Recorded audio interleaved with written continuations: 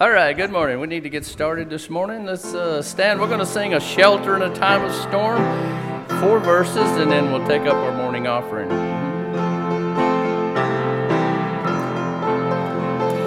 The Lord's our rock, in Him we hide, a shelter in the time of storm. Secure whatever He'll betide, a shelter in the time of storm. Oh, Jesus is a rock in a weary land, a weary land, a weary land. Oh, Jesus is a rock in a weary land, a shelter in the time of storm. A shade by day, defense by night, a shelter in the time of storm. No fears alarm, no foes affright, a shelter in the time of storm. Oh, Jesus is a rock in a weary land, a weary land, a weary land. Oh, Jesus is a rock in a weary land, a shelter in the time of storm. The raging storms may round us beat, a shelter in the time of storm. We'll never leave our safe retreat, a shelter in the time of storm.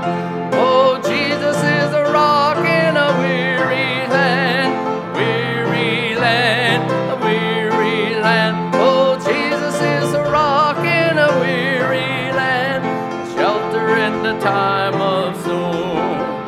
Oh, rock divine, oh, refuge dear, a shelter in the time of storm.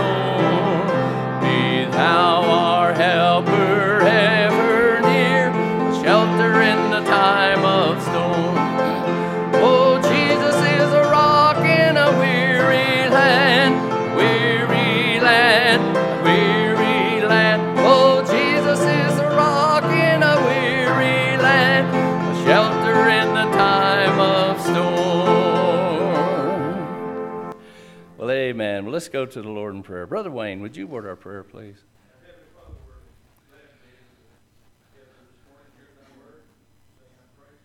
Mm-hmm.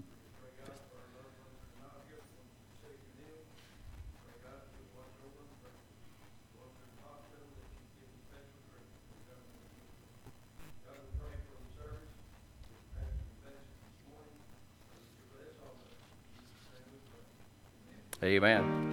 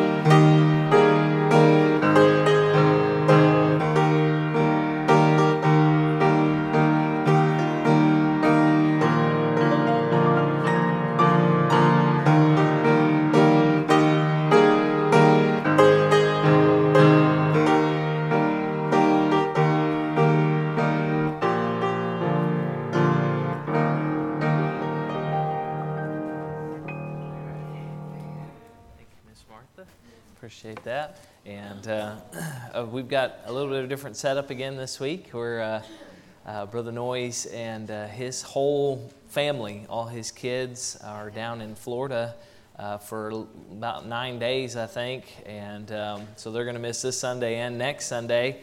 And they're down there for a wedding, and Brother Jeff is the one that's officiating it. So if you'll be in prayer for them traveling-wise, and I know they got off well. He said that they were leaving Friday. They went down to the Burleson, Joshua area to meet up with Allie and Drake, and then some of their other kiddos were making a caravan and kind of making their way. So anyways, that's where Brother Jeff is, and thankful that they can get away and see family and be a part of a wedding. That's always a lot of fun.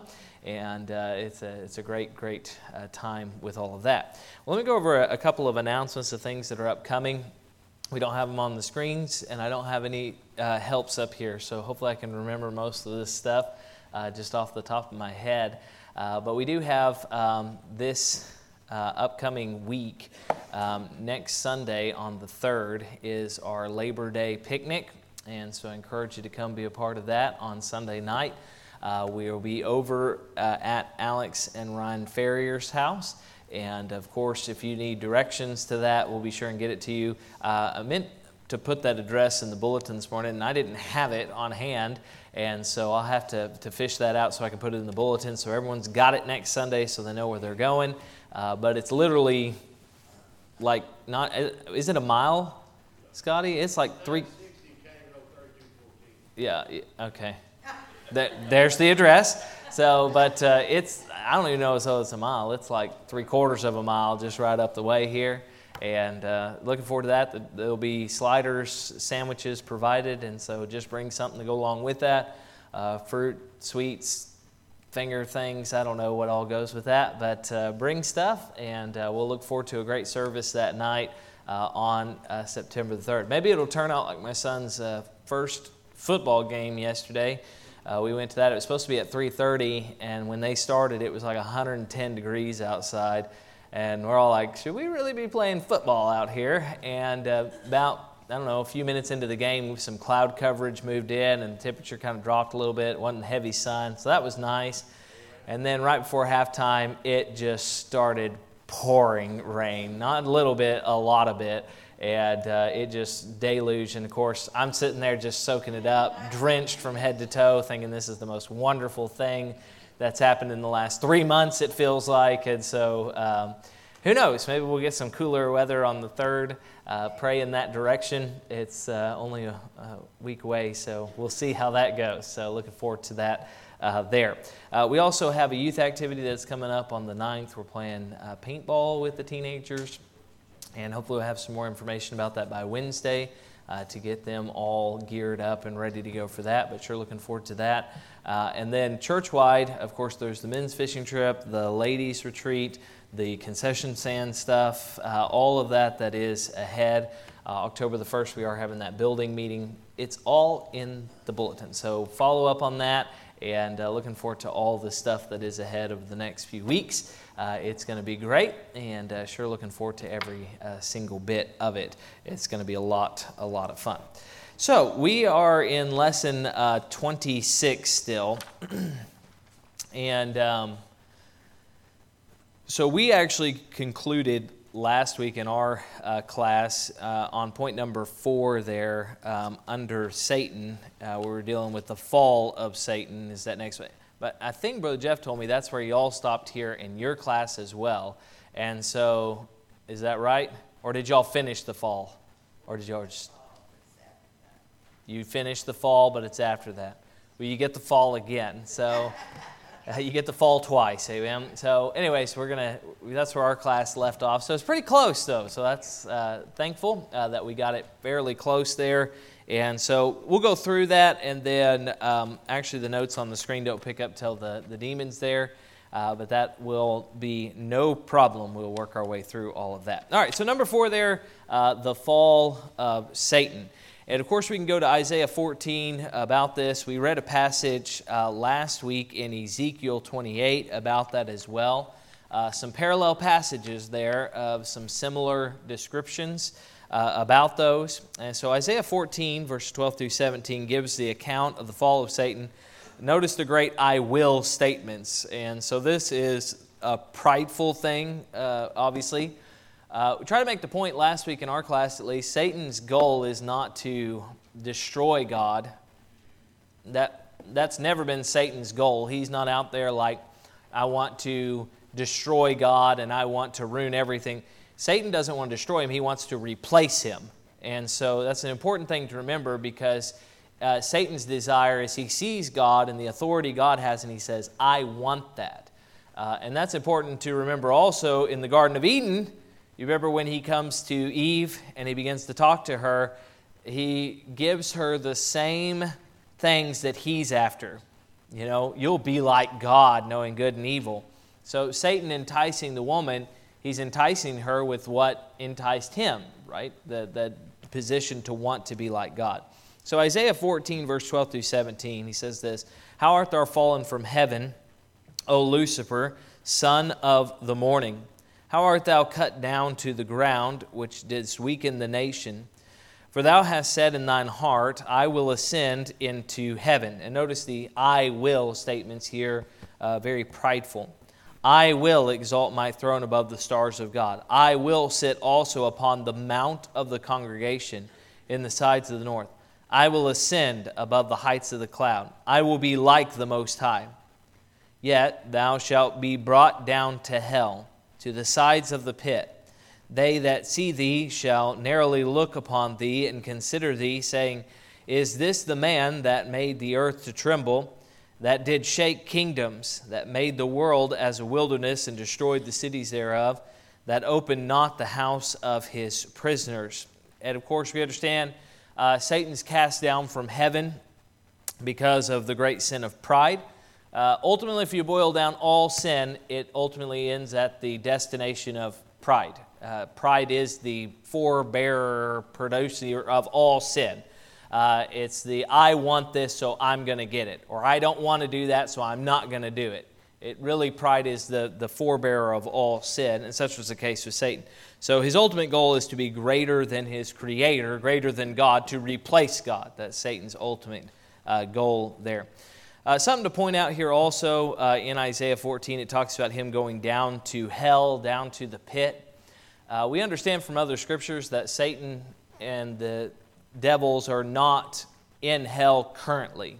Okay, in Hollywood, oftentimes there's a depiction of them in hell, and they're down there, and they're red little pointy horn people with tails and pitchforks, and that's kind of the imagery that's put forth, is that they're down in hell and they're partying or they're whatever in hell. But the Bible actually describes Satan as the prince and power of the air. Okay, he walketh as a roaring lion, seeking about whom he may devour. The idea of Satan is he's going to and fro. In the book of Job, it talks about that, going to and fro upon the face of the earth.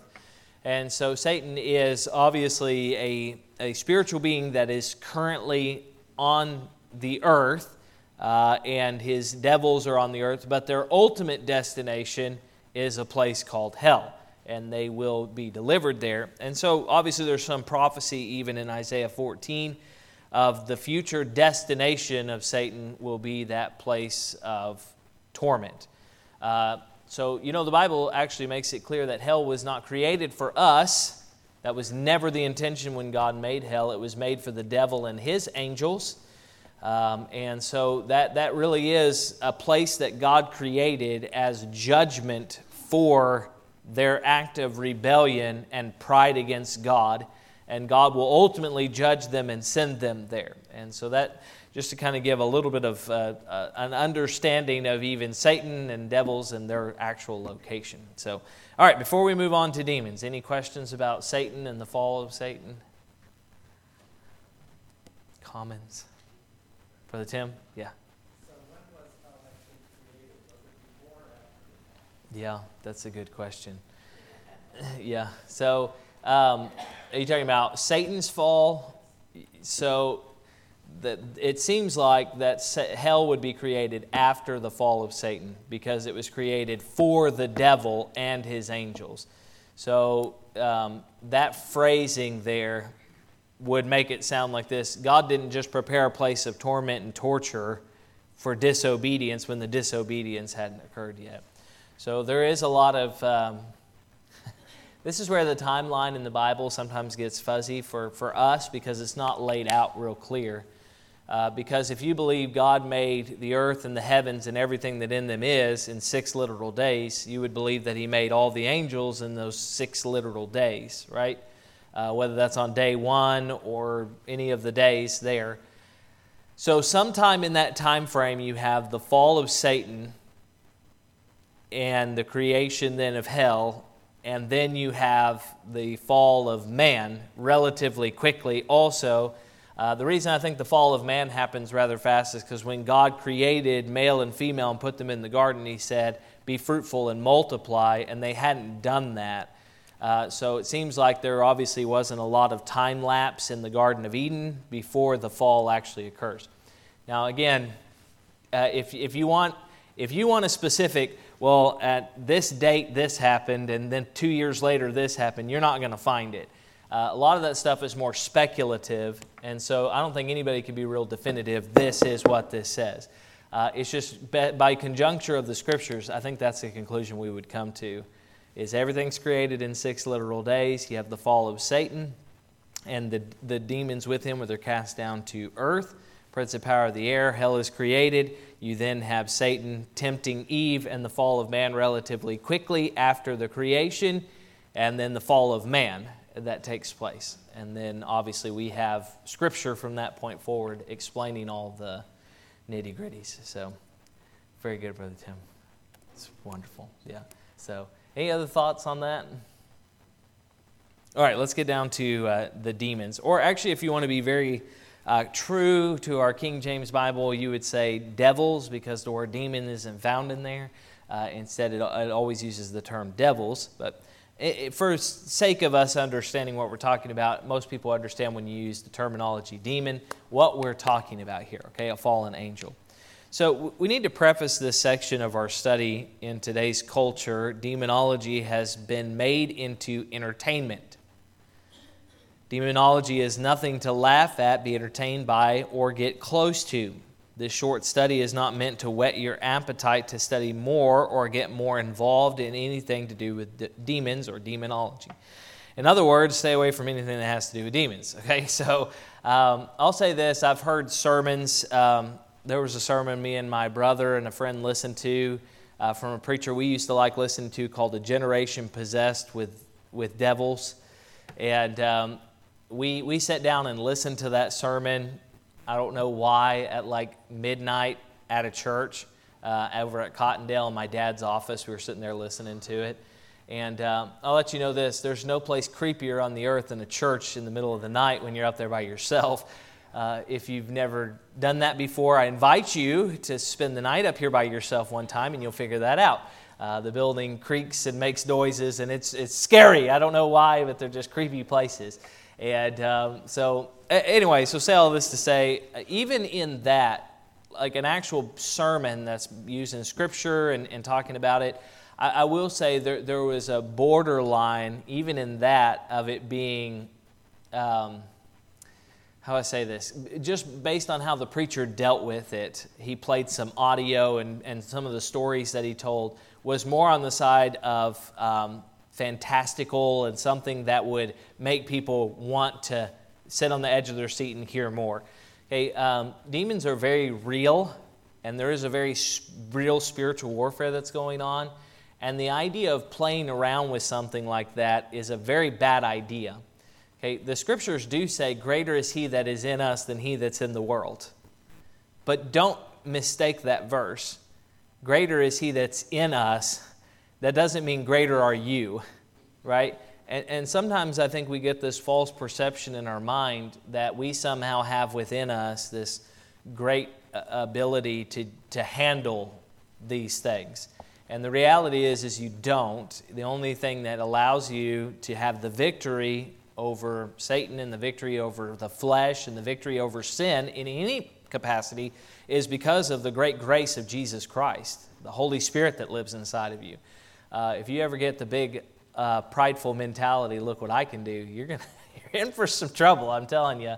And so be very mindful of that. I think most people would understand, even in this setting, there are certain movies and genres and things that probably need to be avoided altogether, right? Because they just glorify evil and demons, and there is an attraction to the occultish things that just shouldn't be there, okay?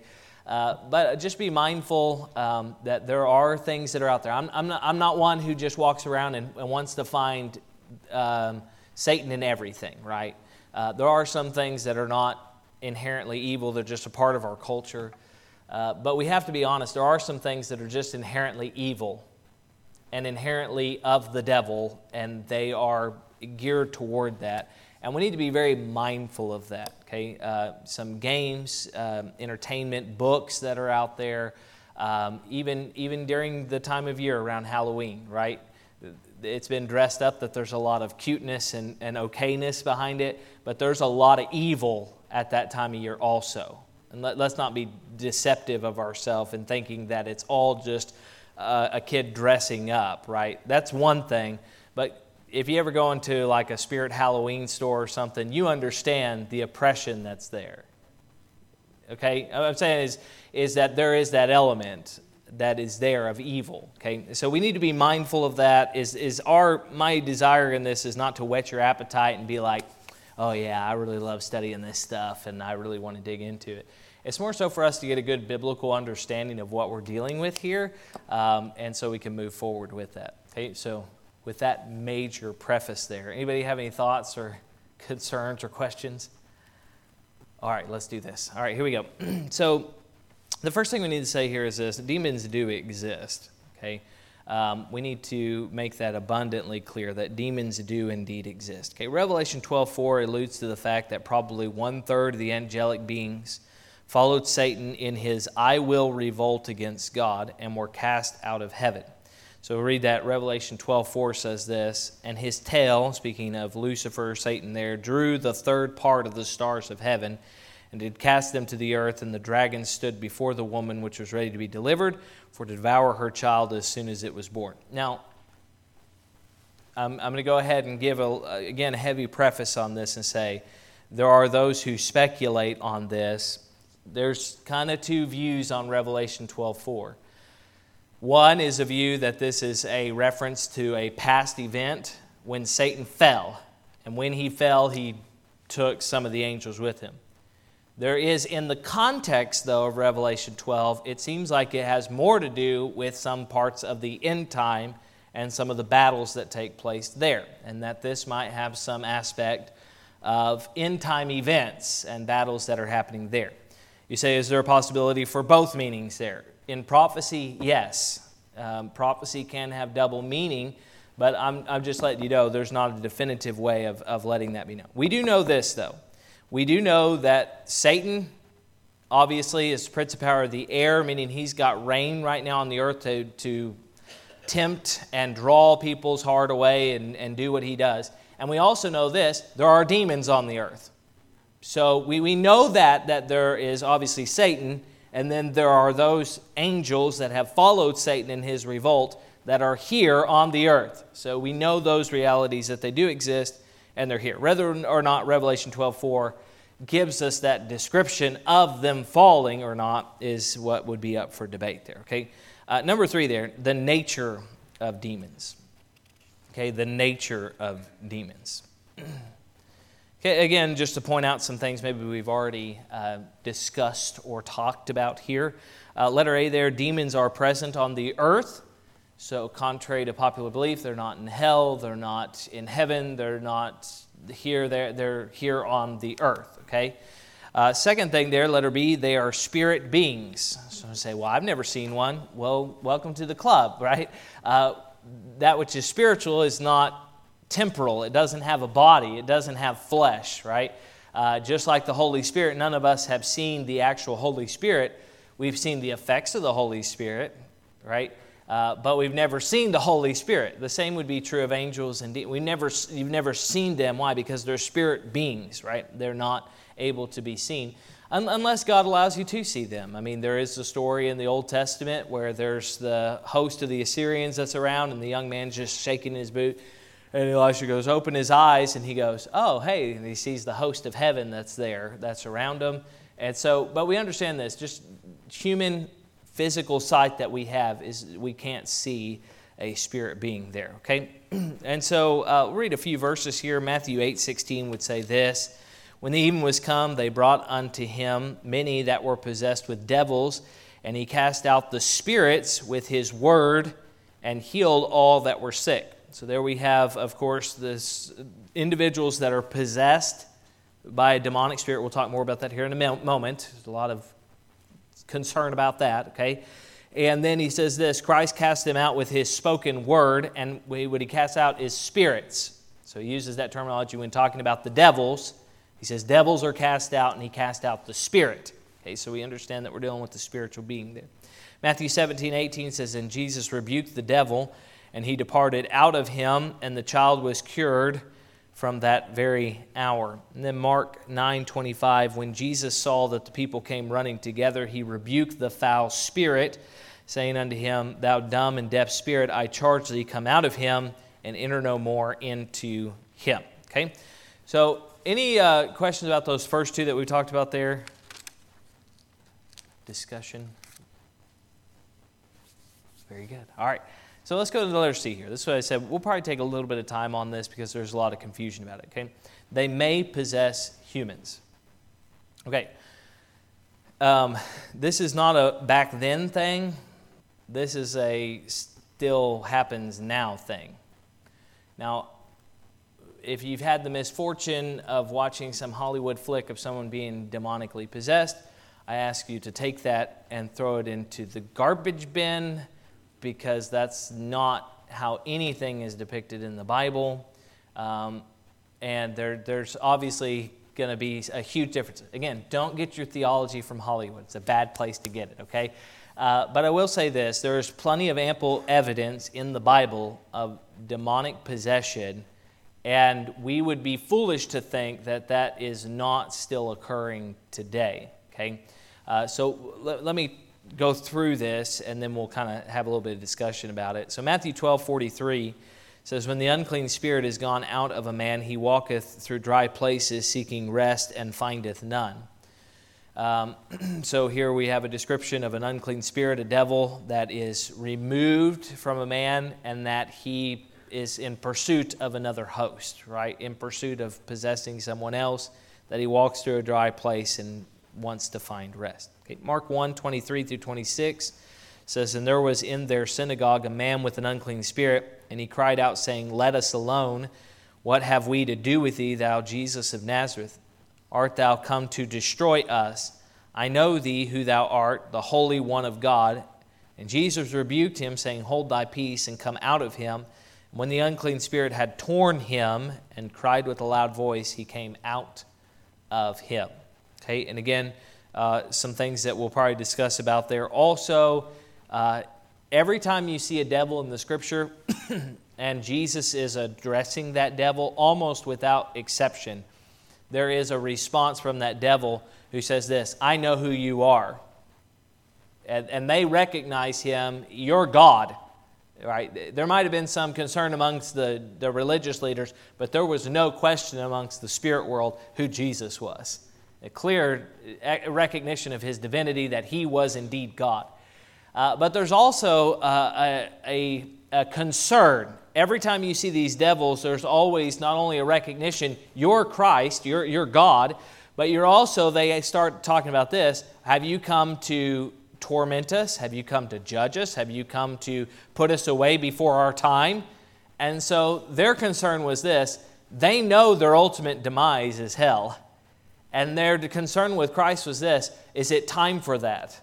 And so they're asking him, are you come to cast us into hell and to ultimately judge us? And so obviously there is recognition of the devils. They know who he is. And rightly so. I mean, they were there.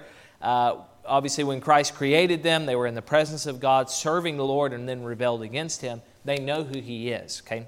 So Luke 8:29 says, For he hath commanded the unclean spirit to come out of the man, for ofttimes it had caught him, and was kept bound with chains and in fetters, and he brake the bands and was driven of devils into the wilderness. Okay, so again, here we have a scripture of the wild man, the crazy man of the Gadareans, and probably an interesting thing there about what he states is he's out there and he's possessed by a devil. He goes to the tombs, he's cutting himself. They would try to bind him up, and the Bible says he would break the chains and the fetters.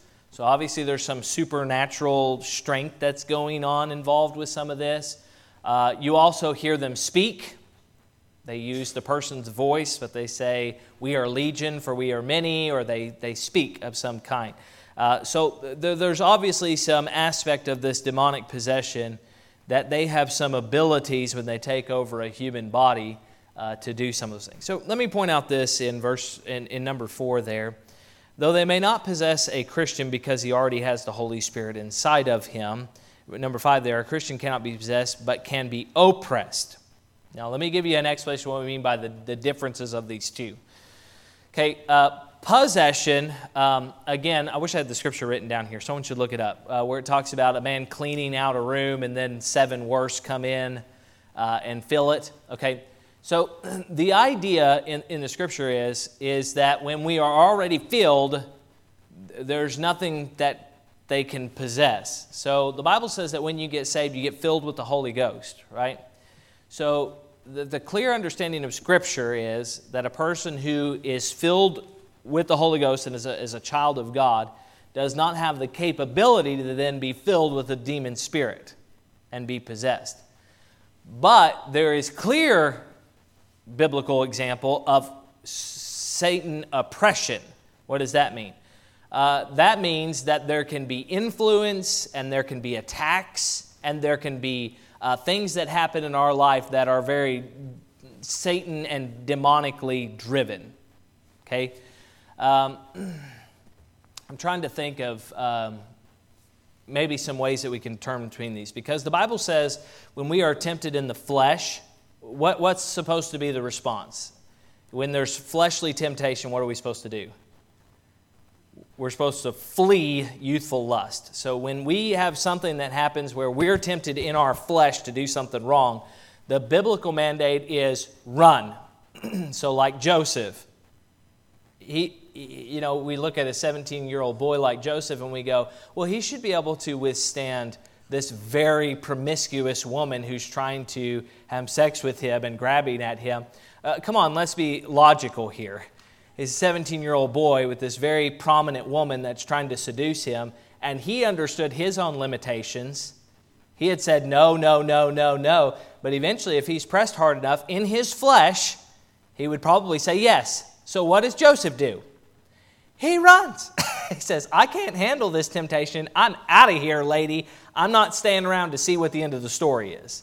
Okay, so we understand that when there's fleshly temptation, our mandate is run. Flee youthful lust. But the Bible does say this, when there is demonic oppression, what is the response then? Resist the devil and he will flee from you. Right? So there's a little bit of a different response depending on how those things happen. And so you might say, well, how do I determine the difference between these, right? What's the difference between these things that are there? So maybe to use a temptation like a fleshly temptation of lust. So like in the occasion of Joseph, there was that desire of his flesh that was there, and so he recognized, I can't resist this, so he ran. So what would be a illustration of demonic oppression? Well, what if Joseph's sitting there and there's no temptation in front of him, and yet in his mind he's struggling with thoughts, and there's things that are mulling through, and he just feels like, man, I just feel like I'm just really struggling with this right now. Well, where's he going to run to? Right? I mean, think about it logically. If there's a temptation that's coming and it seems like it's just right there, well, you say, well, I'm going to go somewhere else in the house, or I'm going to leave the house and go so. Well, that's probably just going to follow you, right? So what needs to happen there? Well, how do you resist the devil? Well, how did Jesus do it? Yeah, he used the scriptures, didn't he? So when he's in the wilderness and Satan comes and tempts him those 3 times, he responds every time, yea, hath God said, right? He gives him the word. And so that's one of the reasons why it's so important. Thy word have I hid in my heart that I might not sin against thee. Is it's important to have scripture that we can give to Satan, right? Maybe in that instance, following that same illustration, you could quote the scripture there in Job, that Job said, I've made a covenant with mine eyes. Why then should I think upon a maid, right? There's all kinds of scripture that we can use at that point to then resist the devil. Why? So he leaves. So then he flees from you. So there is a spiritual warfare that's going on. And the Bible says we need to know our enemy, right? And we need to be aware that there is a line that's walking about seeking to be sober, be vigilant. because your adversary's out there, right?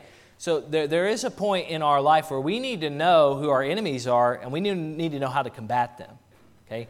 That's one of the big things when Vietnam started, and some of the big absolute massacres that happened with the French that were there before America got involved and stuff, was because they didn't know their enemy, right? They thought it was conventional stuff, and it was not that way.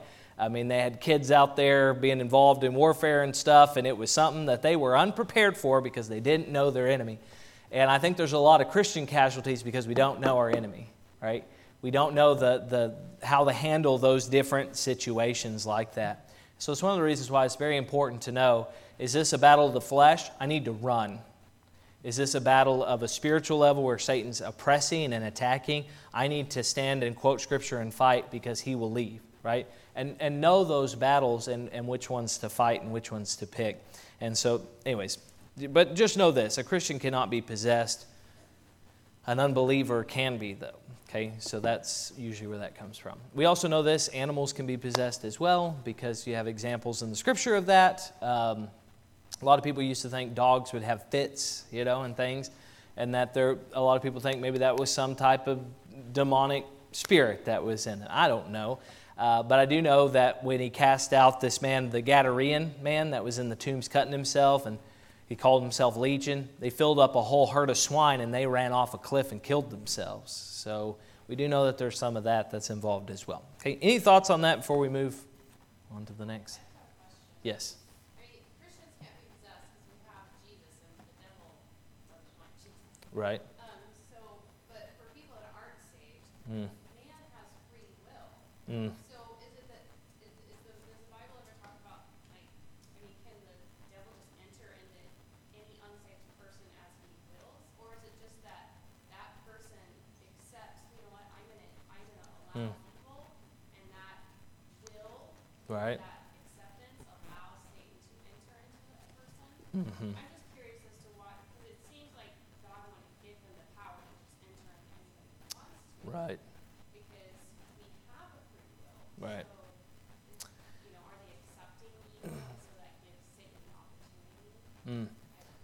Yeah, I mean, logically that makes sense, but I don't know. So I think it's one of those things, again, where I don't know if you can be super definitive and say for sure on that, because the Bible is kind of unclear on that area as well. But it does make sense because let's look at biblical examples of people that are demonically possessed. The only one I can think of that wouldn't fit is maybe the boy, where the father says, "Help my son, he's a lunatic," because he's throwing himself in water and throwing himself in fire and hurting himself. So, but even that, I mean, I know my kids, we're not told the age of the child, so there definitely could be some aspect of that. I mean, Mary Magdalene's a good example, that she was obviously possessed before Christ got involved in her, and she was a prostitute. You know what I mean? Her life was symbolic of something that would invite evil. So there's maybe some truth to that, for sure. I don't know. Anybody have any thoughts there? Brother Tim? I would say this. My thoughts are that you let them in because of the full free will thing. Yeah. And even when it goes to that when God talks about him, he's knocking on the door, waiting for us to invite him in. So he doesn't just come in; he gives us the ability to choose to accept him to come in or to reject him. So it's still our choice for Yeah. salvation. So I think it's indicative that would be a similar situation for Jesus. Yeah, I mean, logically, again, that makes sense to me, is that we have free will and we have a spirit, and whether we want to be filled with this or filled with that, we allow ourselves, open ourselves up to that for sure. So it seems to make sense. So, all right, letter D. We'll see if we can get through all this lesson here. That way we can start nice and fresh next week. Okay, they are intelligent. So let me go through a few things here. They know who Jesus is. We've already read that verse there in Mark 1:24. And they asked for favors in Luke 8:31. They besought him that he would not command them to go out into the deep. They understand the future. Obviously, we've already talked about that also. They know, hey, one day we're going to wind up in hell, and they're not looking forward to that, so they understand what their future is. And, of course, we have some of those verses there that talk about, art thou come hither to torment us before the time, right? And so they understand what their future is. Okay, letter E there, they are powerful. They are powerful. They cause many physical and mental disorders in people in the Scriptures. So I want to be careful with this and how we say this.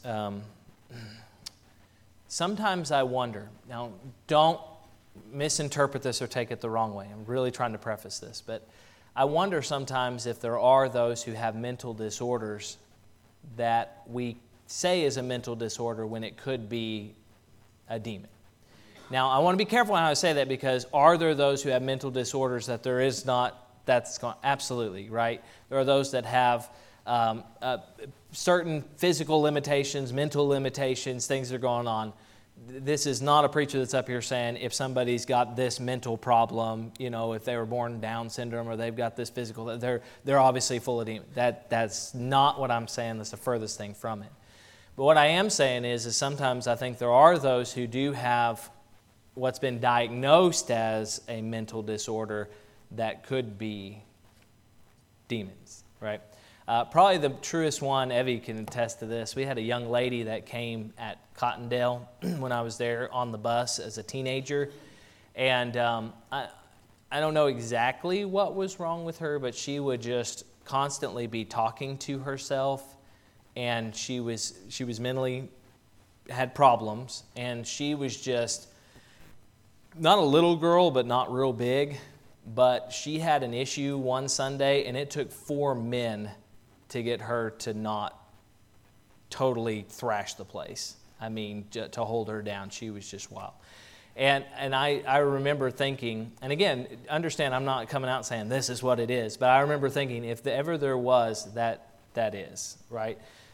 Because the time when she did that was actually during a message about hell and salvation, a very strong message in that direction. And it was just very surreal, like I'd never experienced something like that before. And again, I know people probably have stories and things, but we do understand this. Again, there is obviously some illustration in the Scripture that they had obviously tearing the fetters and chains, they could speak, all the things that they were involved in. They were cutting themselves. Sometimes I wonder also, there's a lot of that goes on, particularly around teenage girls. I'm not saying every teen girl that cuts himself has a demon in it, but I'm saying this, that is symptoms in the Bible of either demonic possession or oppression is when they cut themselves, okay? So there seems to be some of that tie-in as well. Let me read through this last little bit here. We have any discussion that we have, and then we'll conclude, okay? Demonology and Satanism is nothing to mess around with. It will influence you, and you will open the doors to demonic activity in your life. So stay away from demonic games. Again, I don't want to be like absolutely demonstrative, this is bad, this is right, I think there are some things we could lay out there. I mean, you know, obviously Ouija boards, I mean, you're there and you're saying, Satan, show me what I need to say, you know, and you're asking for it. You know, it's just, you know, use some common sense. It's meant to be fun, but really is it, okay? Stay away from demonic movies, horror movies in general, anything that delves into occultish things. Be mindful of that, okay? It's not as innocent as you might think it is, okay? There is a lot of evil that's in the world out there, and be mindful of that, okay? Beware of reading materials. There's a lot of novels that are engrossed with demonic spells and materials and things that are there.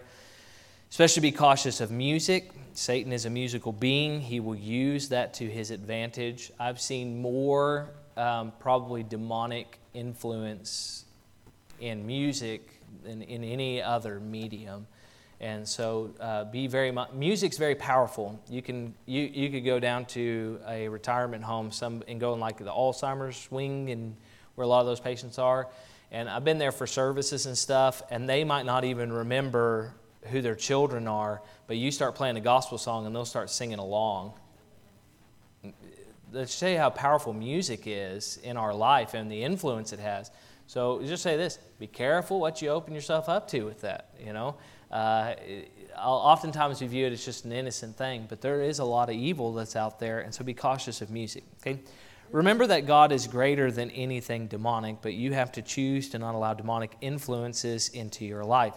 It isn't entertainment, it's Satan's way of getting in. John 4:4, "Ye are of God, little children, and have overcome them, because greater is he that is in you than he that is in the world." And that's always an important thing to remember. God has not given us a spirit of fear. We're actually going to talk about that in the morning service, but of power and of love and of a sound mind. So God hasn't given us this mentality where we're walking around and we're just terrified of spiritual warfare and we're scared to death of demonic influences and we're scared to death of this, that, and the other. No, we've overcome those things because He's greater than all of those, right? And so through the power of Christ, we have that ability. Any thoughts before we close up here, Ms. Sharon? On Jude 6, and it talks about they've been reserved in everlasting chains under darkness. So where are they? Yes. So that's maybe a little bit of a loaded question. There is a thought that's out there that there, just as with angels, we talked about there being different ranks and position. There is a thought that with devils that there is also that same thing that's going on. And so that there is different ranks and powers and positions, and that there are some who have been specifically set aside and sealed up until the tribulation time or until God sends them to hell for whatever reason. Now, that's, again, speculation. I personally think the verse deals more with this, that it says they're reserved in chains to the jail, is that there is a destination for all demonic beings, all fallen angels, Satan himself. They're all going to be cast to the lake of fire, the pit, right? And that is what they're reserved to, is that day of judgment. So, again, it's maybe a loaded question, hard to answer over real quick, but...